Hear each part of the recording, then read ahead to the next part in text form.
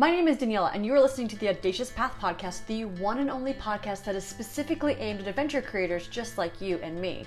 Every 2 weeks, I talk to other creators within the adventure sphere, and I ask them about how they started and grew their adventure creator business. In this episode, I'm talking to Marisa from Sailing Avocet. In addition to running her YouTube channel, Marisa also runs a digital marketing agency aimed at other adventure creators.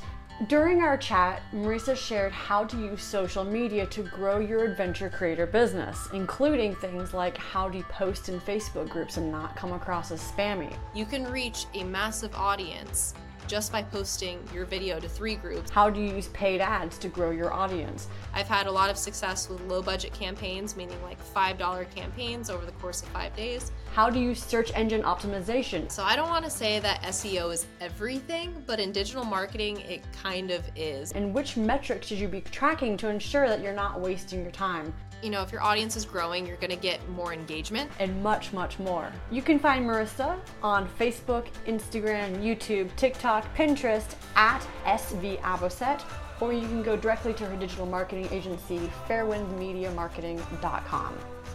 And I would absolutely love to hear what you think of this episode as you listen along. You can tag me at The Audacious Path, or you can send me a DM, and enjoy the episode. I guess to start out with, it would be really cool if you were to introduce yourself and tell me a little bit about like what you're doing. So I know you have an agency and you also have a YouTube channel, but yeah, just can you give like an overview of like who you are?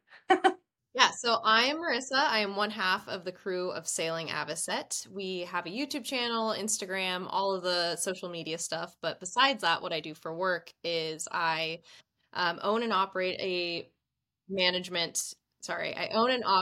digital marketing company called Fairwinds Media, and that is how we make the money to go do the cruising.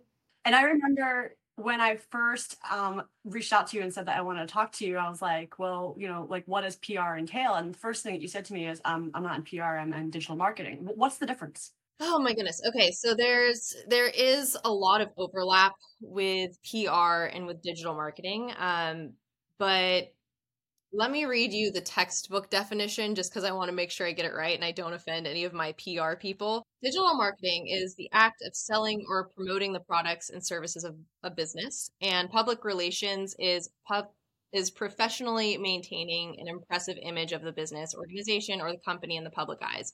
So there is a lot of overlap when it comes to that. Like obviously, if you're doing digital marketing, you want to put your best foot forward. You want to use your best brand voice, but in PR, you're not necessarily selling the product. You're just making sure it looks good. But in digital marketing, you're making sure it looks good and you're selling the product. So it's both, but it's not, if that makes sense. And what does that entail? Like, what are the things that you work with? Like, just off the top of my head, you're writing articles is one thing. Like, what are the different things you're doing?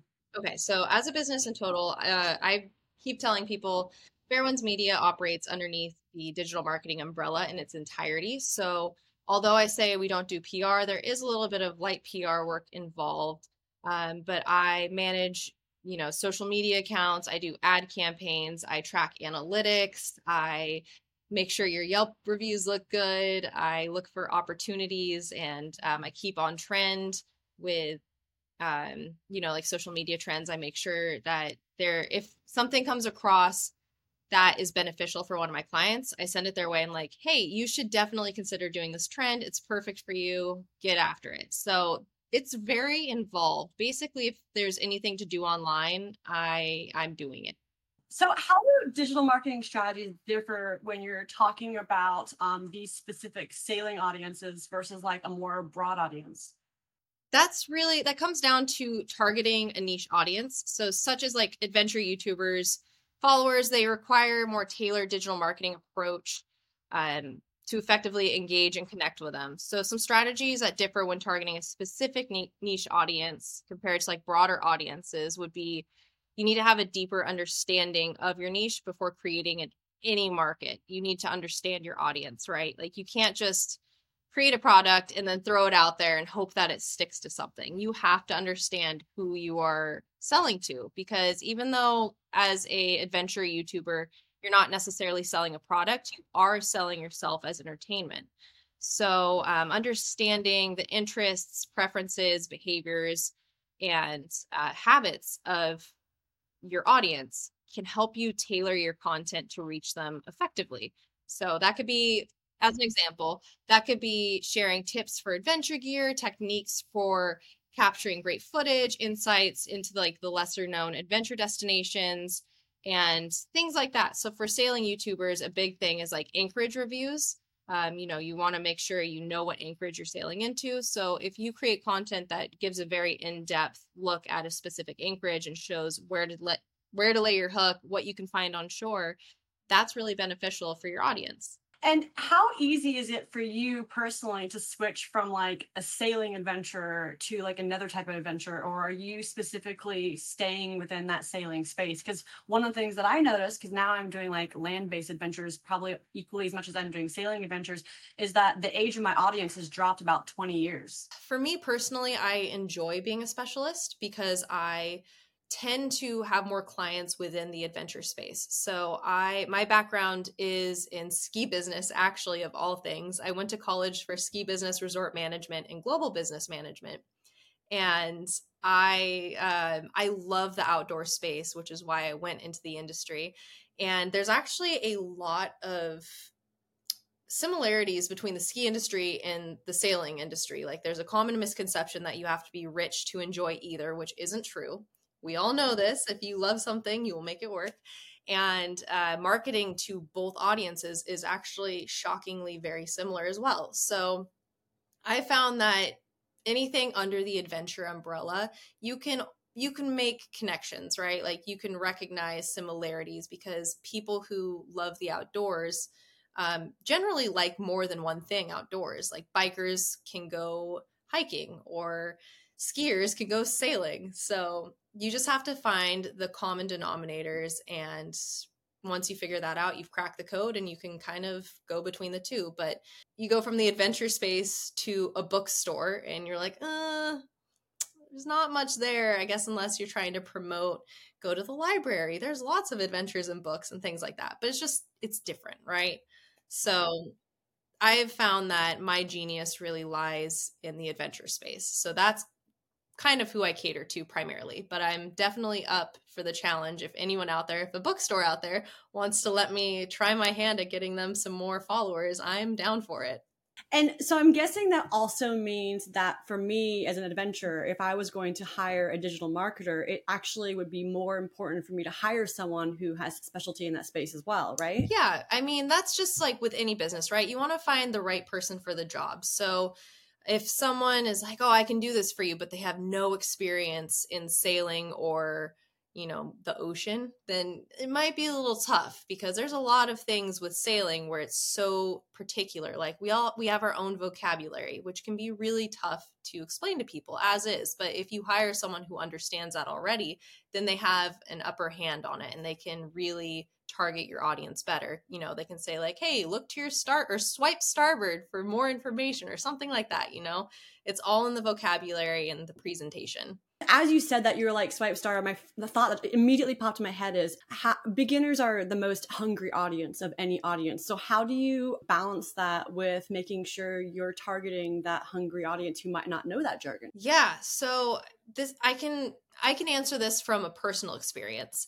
So with our YouTube channel, Sailing Avocet, obviously we are not prolific YouTubers. We only upload about once a month because we're both doing a respective business. But when we do upload, I try to make sure that we are giving more than we take. So what I mean by that is when it comes to our videos, I like to leave the audience feeling like they got something from it. Since in trade, they're giving us their attention. So whether that's me giving more historical facts on the places we visit or sharing a story from one of the locals or, something we learned along the way, that's one way you can help beginners lower the barrier to entry.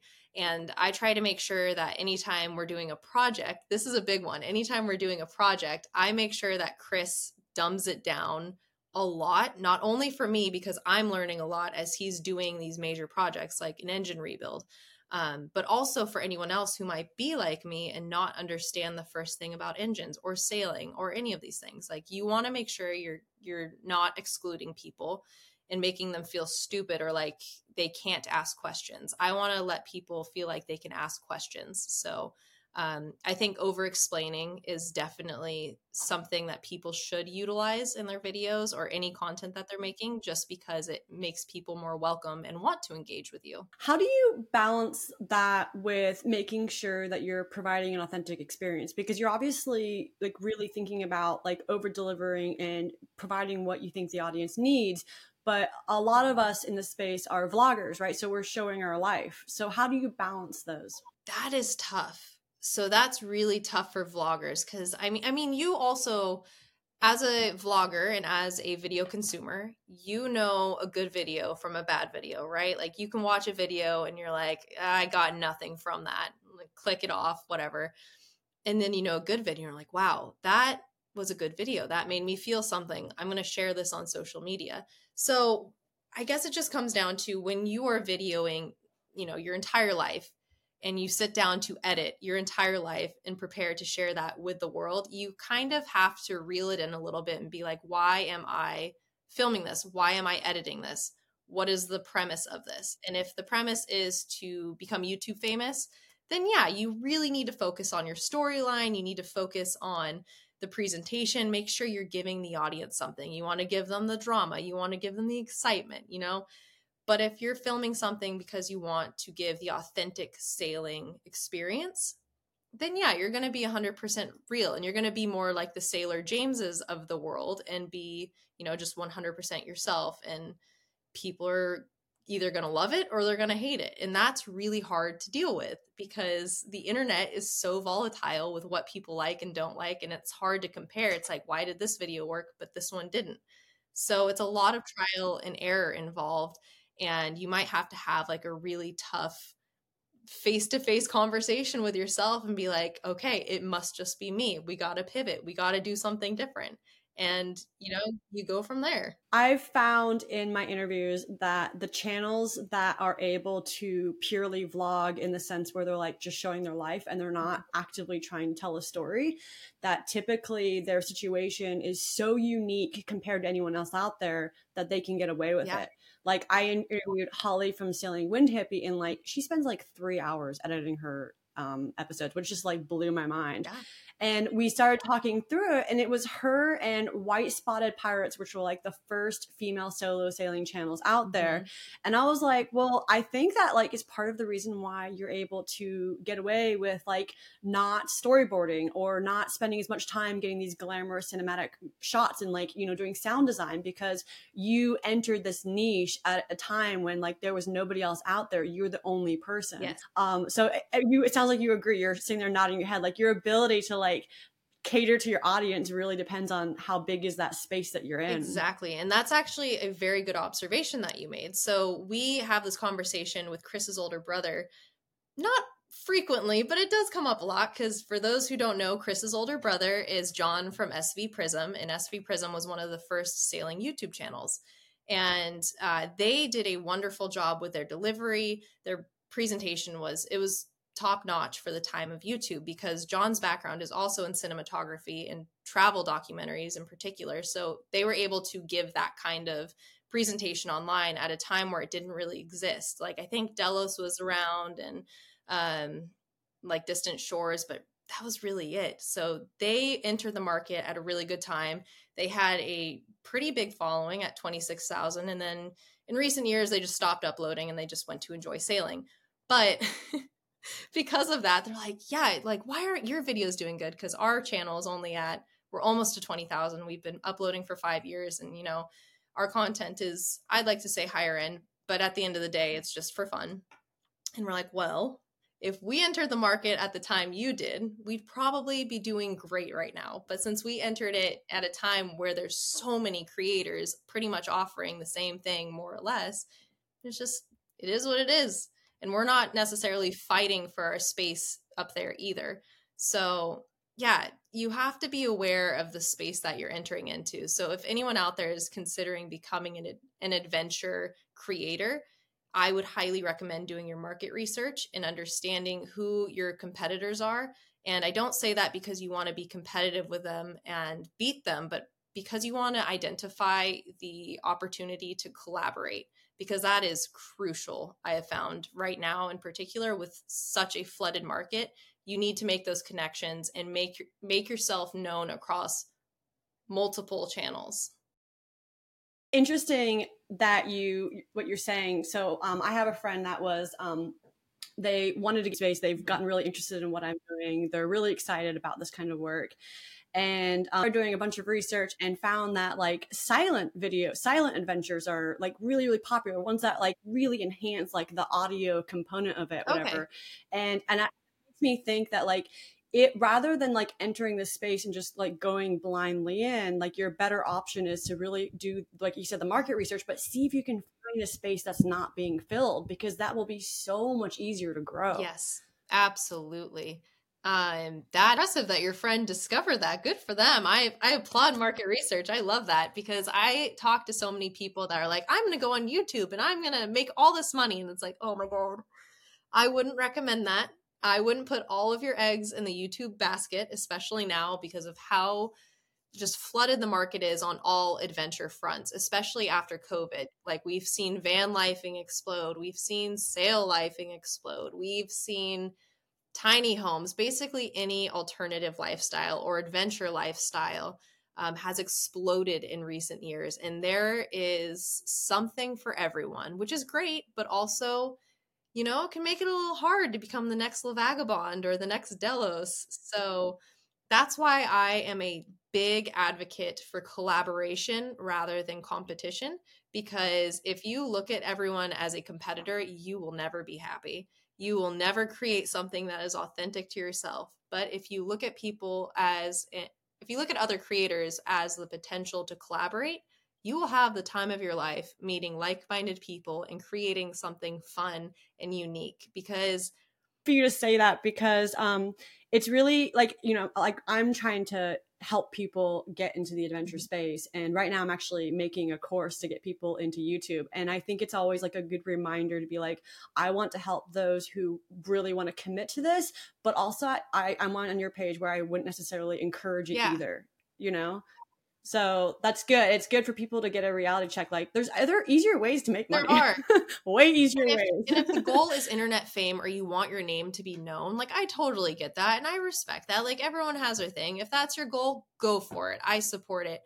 But again, don't put all your eggs in the YouTube basket, because you will be heartbroken. There's other avenues. Digital marketing help people's videos, like you have your videos that tell a story, and then you have Instagram, which you tell a story on, and TikTok, and you tell a story. How do all of those together tell a story? Okay, it depends on the story. Hopefully you're telling the same story across the board, because if you're not, that's very confusing. But digital marketing techniques can definitely enhance the storytelling aspect of adventure YouTube videos, and it can create a deeper connection with your audience. So although it's tough to film a whole story planned out already, especially if you're a sailing channel, I can speak from experience. Our days are pretty much different every day. So unless you really, really know everything that's going to happen, from the weather to, you know, what's going on shore, it can be tough to film an entire storyline perfectly. But if you have a very rough idea and you go out and film, and then you sit down and you create the story later, then it's a lot easier to streamline that creative process. And you can then map out more of a narrative structure in post and make sure your videos have a clear narrative arc, which means introduction or rising action, climax and resolution. And you should be asking yourself, why are people watching this video? And make sure you give more than you take. I mentioned that earlier. So once you have the story figured out and it's a good story, it's very easy to promote that across all channels. You want to make sure that you have good support outside of YouTube, because YouTube will only take you so far. If you're trying to get more viewers, those you're going to find elsewhere. That's why your CTAs, your call to actions, should be very strong. I like to post a lot in Facebook groups. There are so many groups on Facebook, and they are very underutilized, especially in the adventure YouTube space. I've noticed you can reach a massive audience just by posting your video to 3 groups, and be authentic about it. Don't just drop a link and leave. Like, give more than you take. Say, hey group, my name is XYZ. I live on a sailboat. I visited this place and I think it would benefit the group because, and then, list your reasons. Say, I would enjoy hearing your thoughts on this video. Talk to you soon, whatever. Just be nice, be authentic, leave your video, and then see what happens, because we personally have had a lot of success doing that. And I have for my... When I have so many thoughts floating in my head, because one of the things that I've heard about is that, for one, you want to make sure that where you post it, you're not just bringing in any audience. You want to make sure it's a quality audience. That's the first point there. So what can you speak to that a little bit? Absolutely. So the quality audience, that's very important, because some people have done this in the past and it always backfires. You can go online and you can buy views. You can buy subscribers. You could basically buy anything you want on the internet. We know this. But what that does is that doesn't translate well on the Google or the YouTube analytics side. So you might get like a huge influx of subscribers, but you don't have any views. The YouTube algorithm is going to look at that and you're going to get flagged, and they're going to be like, okay, something suspicious is happening here, and that goes against the YouTube policies. And then you could lose your channel. So that's scary. So that is not a quality view or subscriber. A quality viewer subscriber is someone that is going to watch your videos, is someone that actually wants to subscribe to your content. It's not just a drive-by subscribe. It's someone who actually cares about what you're saying. So that's why I find it important to cross-post and promote in groups and places and spaces that actually care. So like I said, DIY video, DIY audience. There you go. There shouldn't be any issues there. Obviously, read the group rules before you post, but it's very beneficial to do that, because then you know that that's your target. They're all there. And those groups are huge on Facebook. They range from like a couple thousand to like 1 million. It's wild. Is that beyond like buying an audience? One of the things that I did when I first started is I would post my YouTube channel to like pretty much anything that was even like a little bit related. But as a result, I brought in people who would maybe like watch my video for like a minute, but because it wasn't completely related to what they wanted, they weren't watching long enough. And so quality for me also means like bringing someone who's going to watch a lot of your video and then go on to watch more and then come back again.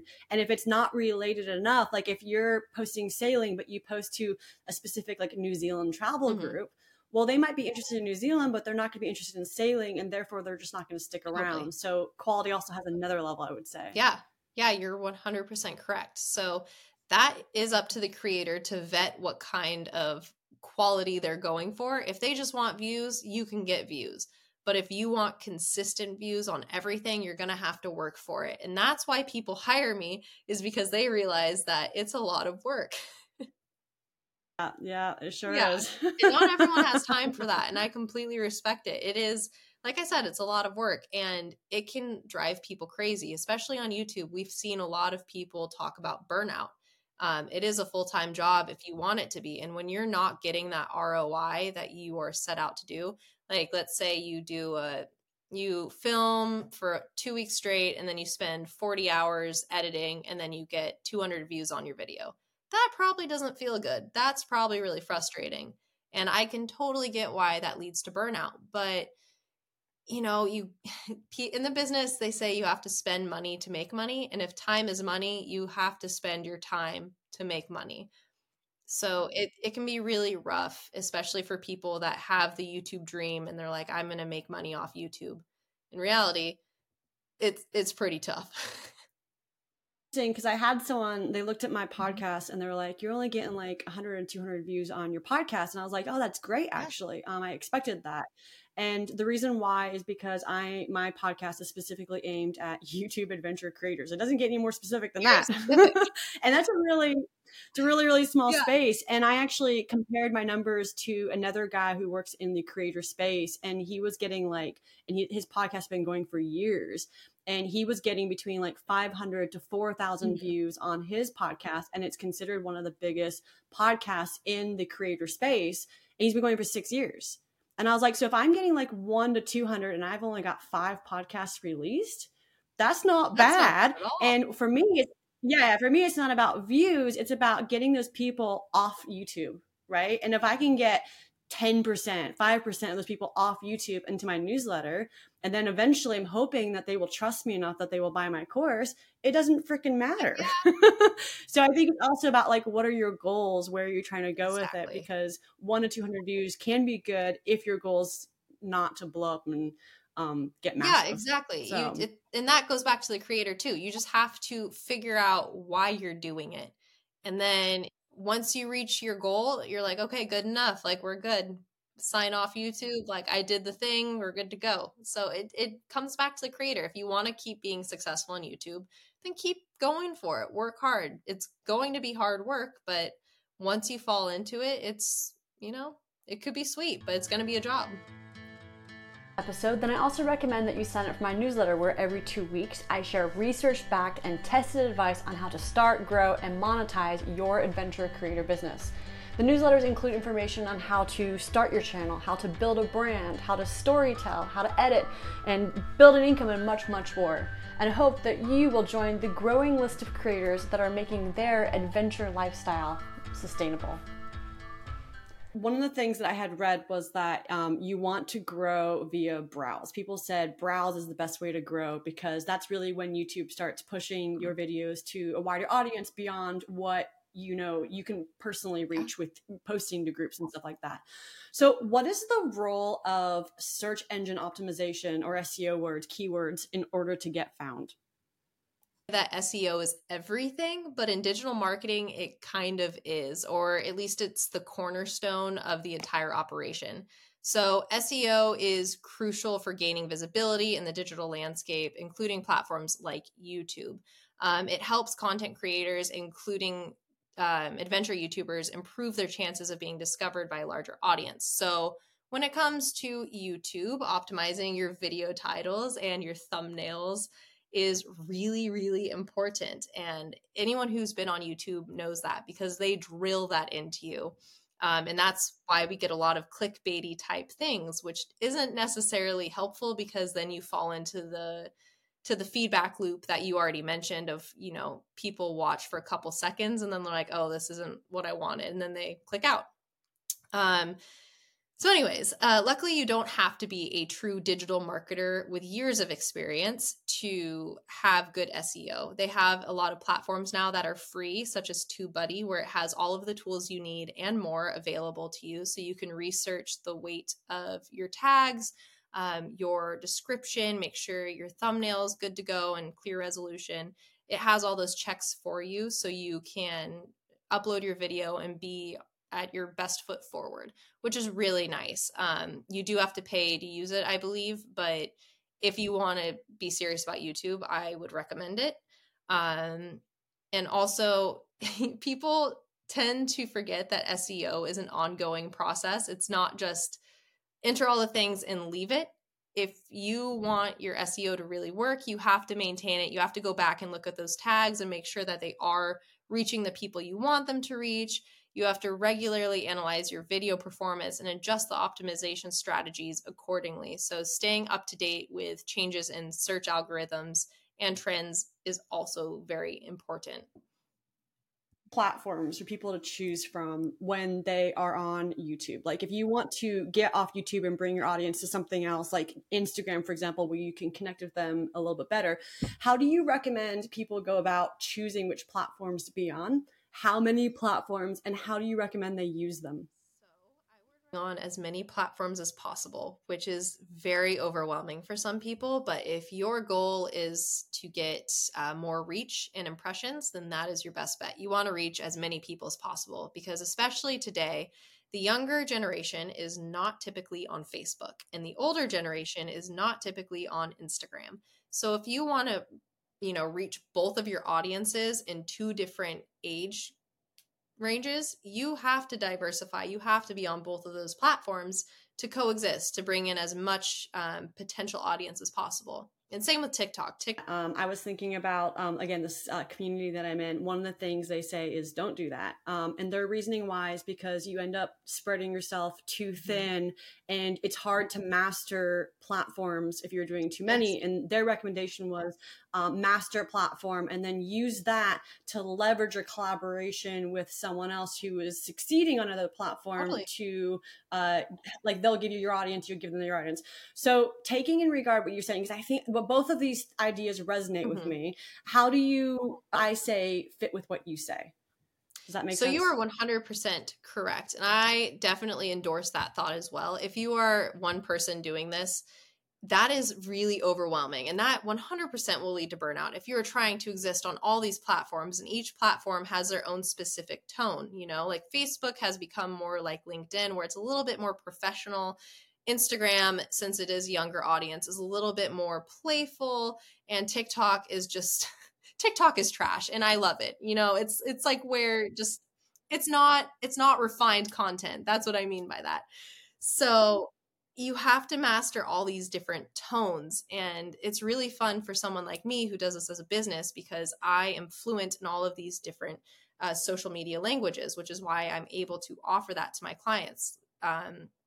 I do think it is important for people to exist on all platforms, maybe not master every platform, but at least have something on each platform that connects and links back to your primary goal. If it's YouTube, link it back to YouTube. If it's your website for blogs, link it back to your blogs. Post to it whenever you can. But if you can master cross-posting at the very least, you are golden, because the more backlinking, the more SEO, the more times you type in your name, that is all building up credibility. And that is so valuable. So I also agree with the collaboration part of your group. That is so valuable. And I'm so glad that they mentioned that, because that's crucial too. If someone else is doing, and that's just in life, right? If someone else is doing something perfectly and you're kind of lacking, but you have something perfect and they're lacking, that's a trade. That is a collaboration. That is a win-win situation. Everyone is happy. You all go home with more reviews. You all go home with a good experience. That is so valuable. So instead of looking at people as competition, look at them as collaboration opportunities. What popped in my head again, going back to my group, is the idea of true followers. How do you ensure, if you're going to be spread across all of these platforms, how do you ensure that you're still attracting true followers? Because those are the ones that are eventually going to sign up to be your patrons or buy your product or your service, whatever it is.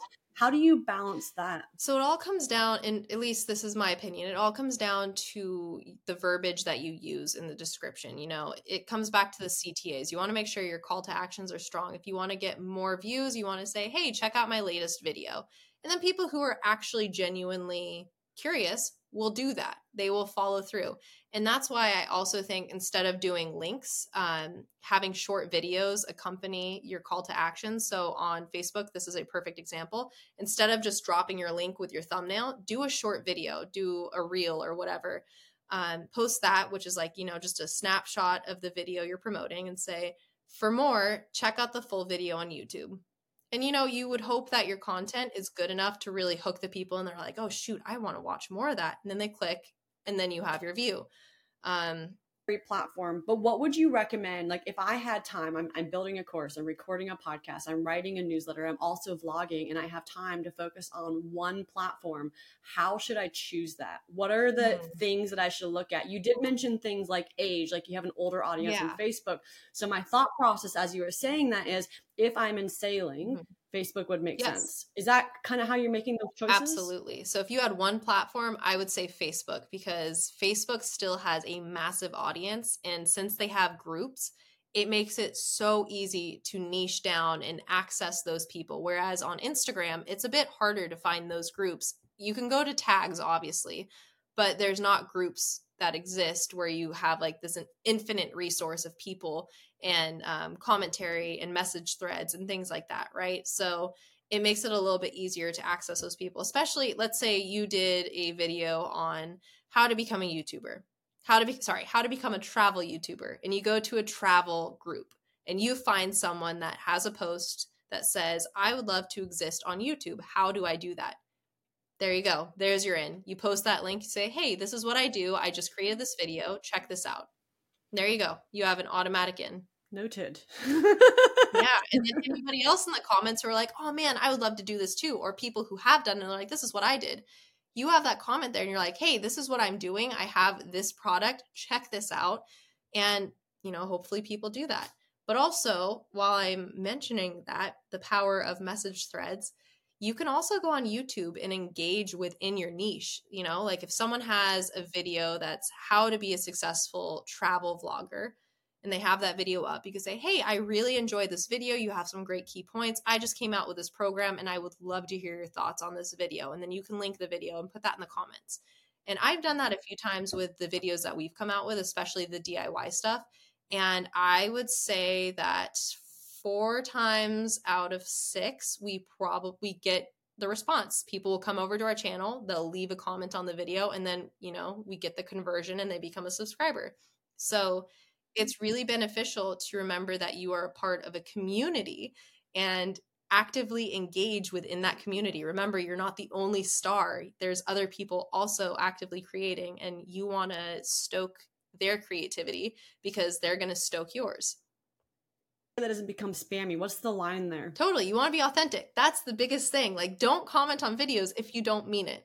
Don't be a dick, right? Like, you don't want to just spam someone and be like, hey, great video, check out mine. You want to be authentic and be like, hey, I enjoyed your video. Here's something from your video that I liked. I would love your thoughts on this, right? You don't want to just be like, check out my video. You want to engage with them. You want to start a conversation. Remember that it's 2 ways. So if you open the door for a 2-way conversation, you will have a 2-way conversation.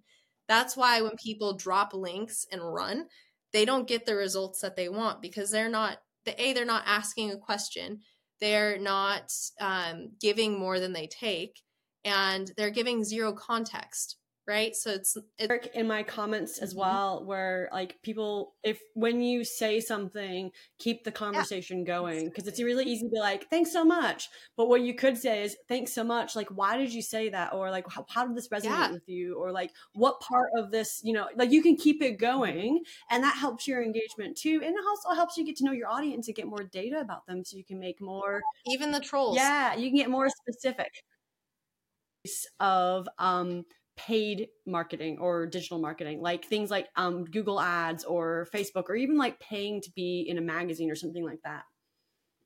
Creator, again, all of these come back to the creator, right? You have to figure out what your goals are online. And if that is to make YouTube like a serious job, then you have to spend money to make money. So if you have the budget to pay for ad campaigns, absolutely go for it. If you don't know how to set up Google ads or Meta ads, you can always hire someone through Fiverr, or you can hire your friendly neighborhood digital marketer who's also a sailor. And, you know, you can really reach a bigger audience through paid campaigns. I would suggest going organic for as long as you can, but if you want to try a paid campaign, go for it. If you can afford it, no harm, no foul.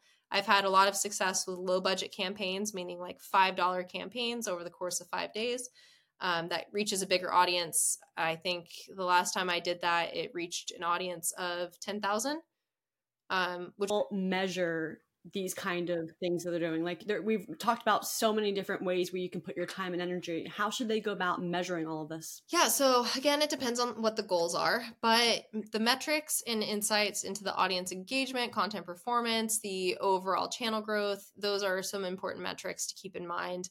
And then obviously the ones relating to YouTube would be the number of times your video has been watched, subscriber growth, and viewership. So indicate the initial interest of your content. So watch time is also another one. Covered that your watch time should improve with time. Or your retention, because you're gaining a core audience that is starting to trust you. And one of the things that I've learned from George Blackman, he is the script writer for Ali Abdaal and Film Booth and a couple other like really massive creators that have like millions of subscribers. And he says that what makes audiences return is having like a grand payoff in every single video. And so you can have bad retention, but as long as you have that grand payoff, over time, you're even just like one video, it can be like at 30%, and then it can go up to 60% like a year later, because you have shown your audience over and over and over again, you can trust me to have a grand payoff, and I will keep coming back. And then as your videos gain views, you gain trust, and trust is the biggest currency of YouTube. Absolutely. So. Yeah, that's a good quote, actually. Trust is the currency. That's good. You should put that on a shirt. Growing, you're going to get more engagement, and engagement is another metric as well, because it's also one of my favorites, because if your subscriber count is increasing, you're going to get more engagement, and consistent growth indicates that your content is resonating with new people. So you should ideally be getting more comments that are hopefully nice comments, and some more thumbs up and some more shares. And hopefully they're sharing on social media, because you can actually see in the YouTube dashboard where your traffic's coming from. And if it's coming from, let's say, Facebook, you know that people are sharing and talking about your video there. They're talking about your content. And that is so crucial. Word of mouth is so powerful. And that's why when people ask their friends and family, like, hey, please share my video, it goes a long way. You never know who in their friend list cares about your content and will trust them and be like, oh, since they shared this, I'm going to check it out. Then boom, you have a new follower, or you have 10 new followers, or 100 or 1,000. So it just snowballs. You want to make sure you're asking your audience who trusts you to share this content. And you can do that in gentle ways. Like, if you like this video, please check out, or please share on Facebook, and don't forget to follow us there as well, or something like that, you know? So authentic as well, going back to the authenticity of like, look, like I'm really excited about creating this channel, and I really want this to go places. Like, would you be willing to support me? And I found that like when I really dip into my emotion and my authenticity, and the fact that like I'm really excited about the work that I'm doing, that's always when my call to action resonates the most with my audience, and I get like the most shares or likes or patrons or whatever it is. So 100%. And the call to action's very important. And that's why when you humanize yourself and you're like, hey, I make these videos for you, this is what it looks like behind the scenes, please go share this, it means the world to me. That is true. That is authentic. You are inviting other people into your real world. You're, dropping the veil for a second, and you're being human. And that's what people connect with. There's so many YouTubers now, just outside of adventure as well, that are putting on a show, like, the Logan Pauls of the world, that are like so intense all the time. And it's not real. No one thinks that's real. Maybe children do, but that's entertainment. And that is what it is. But there are real people that exist. And it can be exhausting when people think that you are, the show that you put on. And Elena from La Vagabond put out a video a while ago about burnout. And whether you watch them or not, I think that video was important, because whether she intended it to blow up or not, that humanized her, because she was being very transparent and honest, or at least we hope she was transparent and honest with the fact that creating is exhausting, and it is actually exhausting her, and she is tired, and it was a lot of work. And in those comments, if you scroll through the comments, you have a lot of sympathetic people that are like, oh my gosh, I didn't realize you went through this. So you're humanizing the show, right? And I think that that's very valuable. That I just finished a book called Influencers, and it's a researcher who's been studying influencers for the last 15 years. Mm-hmm. And she said that one of the things every big influencer has is you have videos that are like, there's growth videos. There are videos that bond with your audience. Every video should have a different purpose. You can't grow and connect with your audience. I mean, you can, but it's very, very hard. It's really time consuming. Yeah. But every single creator, every like quarter or so, they'll put out some kind of like heartfelt video where it's very unedited. It's very much like a spilling of thoughts, and they're just like talking to the camera, telling people about something they're going through.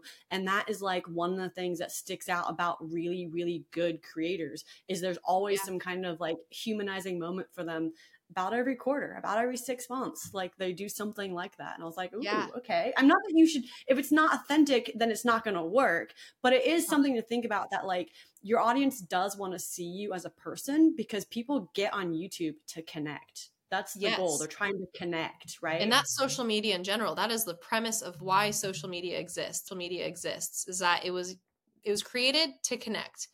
And although now it's become a massive promotional marketing scheme for, multi-million-dollar corporations, the basis of it is still the same. It's for connections. And I think that is so valuable, whether you're using it as a tool to drive your business, or you're using it, to truly meet new people and see a different way of life. Because I have made some incredible friends through Instagram. And then when we sail into a new anchorage, it's like, oh my gosh, there are those people that I met online.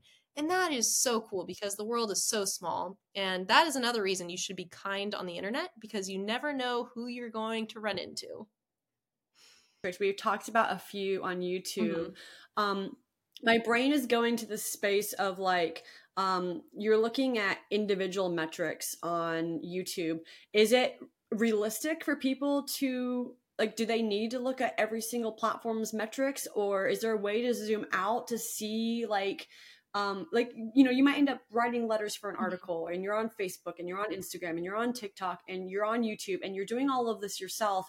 Is there in a way like people should conceptualize or like think about like the goals? Like is the goal of YouTube to, like, you look at the views and then therefore it's successful? Like, do you know what I mean? I don't know if that makes sense. I think I get what you mean. And yeah, it sounds like a broken record, but it comes back to creator goals. You have to figure out what your goals are and then go from there. So if your goals are viewership, then yeah, your key performance indicators are going to be, okay, this video hit a good amount of views in comparison to my subscriber count, so I'm going to say this one was successful.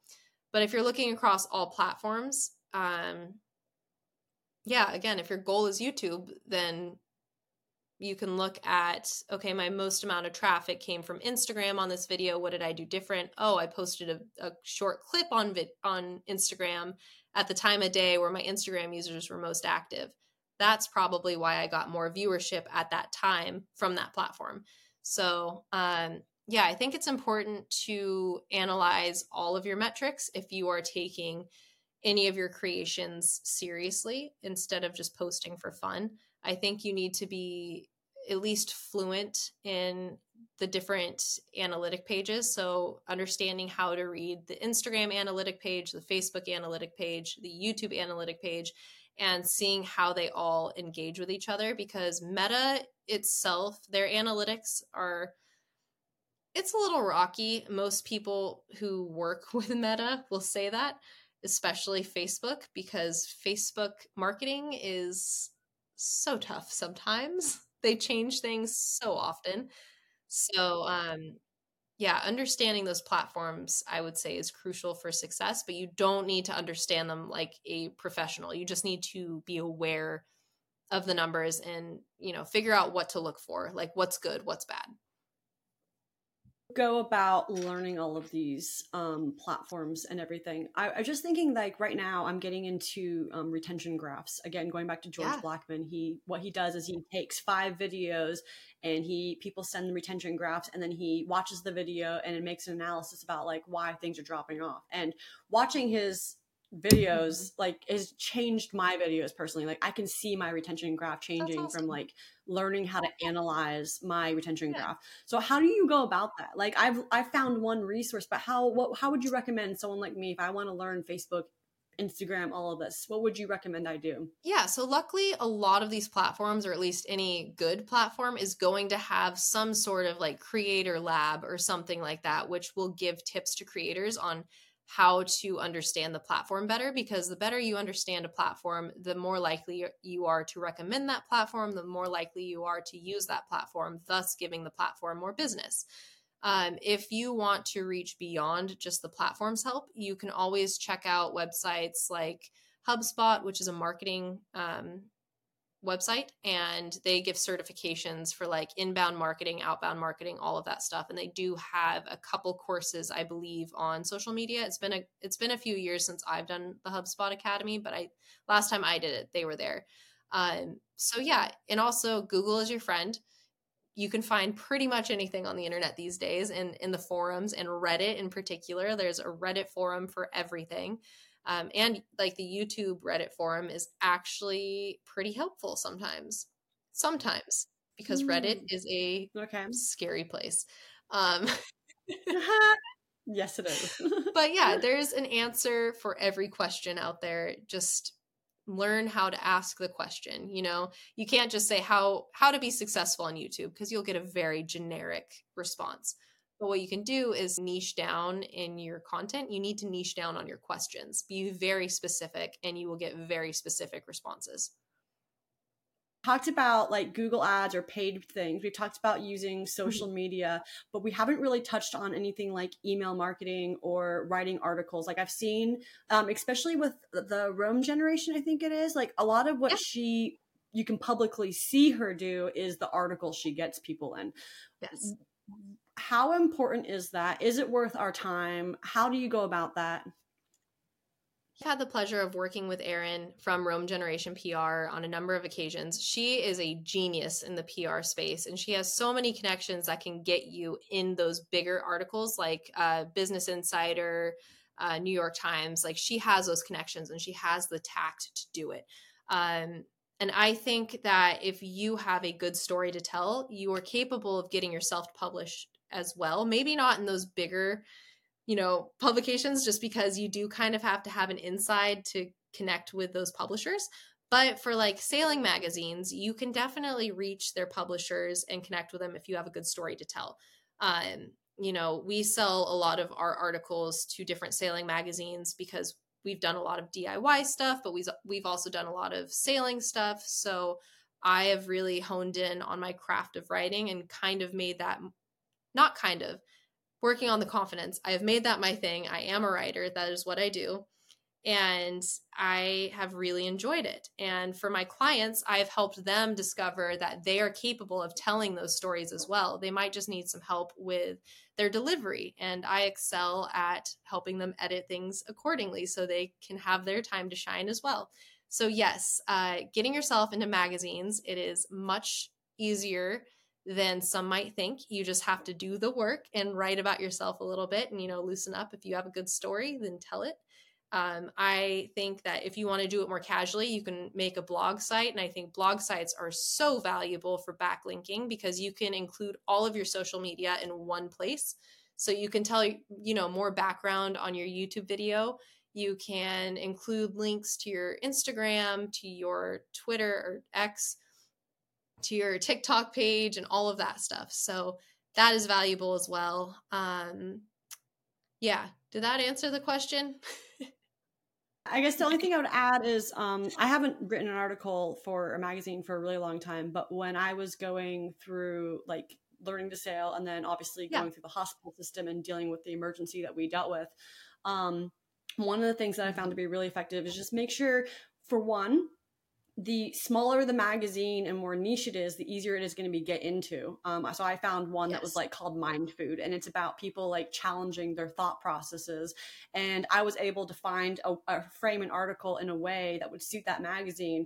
And it was a little bit less competitive. And my story was unique in that setting. So trying to find something that's like maybe a bit more niche and you can provide a unique perspective compared to the other content, I think is a really good way to go about it as well. Exactly. That's all connections too, because once you have that connection, then you can send them more articles and then you get published more, and it's all backlinks to your YouTube channel or whatever the heck else you're trying to do. So YouTube ads, we've done all the social media platforms. What about email? Email lists. So personally, for our Avocet page, I use MailChimp, which is a free platform. It's so easy to use. It's drag and drop.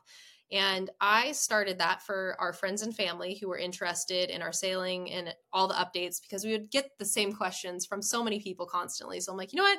One newsletter, I'm answering all the questions. Everyone is updated. I include our most recent video. I include all of the publications for the month. I include our blog posts for the month and any other news. And then at the bottom, I do enough about us. Let's hear about you. And I put in that box all the celebrations from our friends and family. Like I mentioned, birthdays, any babies that were born, any celebrations or things like that, because as much as, we like sharing about us, we also like celebrating our community. So that is what I do for Avocet / personally, but I also do that for some clients now too. And I think in the adventure space, you don't want to get spammy. So I think if you do something once a month or bi-monthly, I think it can take you very far, just including all of your recent works, because someone might have missed it on YouTube, or they might have missed it, or they might be taking a little break from social media in general. And by sending out the email, you have everything there. It's like, oh shoot, I guess I didn't see the update, so let me go check that out real quick. So it's just one more way of contact to get those views, no matter if you're writing, YouTubing, or Instagramming. That I'm in, one of the things, he's got a course on email marketing, or not email marketing, just like newsletters or email marketing. Mm-hmm. And he said that it's really important before you create a newsletter that you should have like a goal in mind. Like the goal, it sounds like for you, your goal is to get them to view your YouTube videos. And so when you think about that, then you can think about the content that would point in that direction. Whereas for me, my goal is to build trust around the fact that I can be a leader in the creative adventure space, so that they will eventually trust me and buy the course that I'm creating right now. Yeah. So I think that also remembering like, what are your goals when you're doing that? So that, because if I were to do what you're doing and attract people that aren't necessarily creators, then when it comes time to like sell my course, I'm not going to have a valuable audience. They're not going to have any value to me. And so I need to provide the value to them that is going to be aligned, if that makes sense. Totally. So what I would, just one recommendation, if you're up for hearing it, something I would include in an email or a newsletter, is I would include people in the community like, hey, I checked out this video and I think that there's a lot of valid points here. You guys might be interested in it. Because then you're adding that trust, because you are giving your stamp of approval on something that aligns with your ethos of what you're trying to sell. So the more valid content that you are providing your audience with, the more they are going to trust you and be like, okay, she knows what she's talking about. 100%. I'm going to buy and trust whatever else, she gives me. So just keep in mind this. If I am a brand new person just at this and I'm overwhelmed because I am learning so much, there's so much to come. I'm learning how to sail. I'm learning how to fix my boat. I'm learning how to film. I'm learning how to script. Where should I focus my efforts? Where's the most impactful place for me to learn and grow first? So assuming you want to excel on YouTube, right? Is that what you want to do as a... Yes, I want views to grow because I haven't quite figured out all of this stuff. Yeah, just kidding. You're busy and you don't have time. So I would learn that platform like the back of your hand. And luckily YouTube is a great platform to learn because you have YouTube videos. So you can look up anything you want. So learn as much as you can, be a sponge, accept differing points of views. There's a million different ways to do one thing. So find something that resonates with you. Don't be afraid to experiment, and don't be too hard on yourself either, because it is busy work. And especially when you're starting out, to get your first 10 subscribers can feel so tough. But, then you get your next 10, then you get your next 10, then you get your next 100, and it snowballs. And if you are not afraid to put in the work, you will get the results. So just keep at it and keep learning the platform you are most invested in. And then when you do have a little bit more time, branch out into the other platforms and work on your branding, and just make sure that your messaging across the board is consistent. And you will find your people that will be stoked on what you're doing and rally behind you. And just be you and have fun. Because at the end of the day, that's what it's all about, is just having fun. Having fun, that comes through on your videos. People are going to see that. You have to be enjoying the process. Otherwise, it's totally going to come through. Your videos won't be as much fun. They're not going to be as enjoyable to watch. So, yeah. How can people find you, and what are your services? For our Avocet videos and content, you can look us up on YouTube, Sailing Avocet. You can hit us up on Instagram, SV Avocet. Any social media platform really is SV Avocet, or our website, svavocet.com. Consistency is key.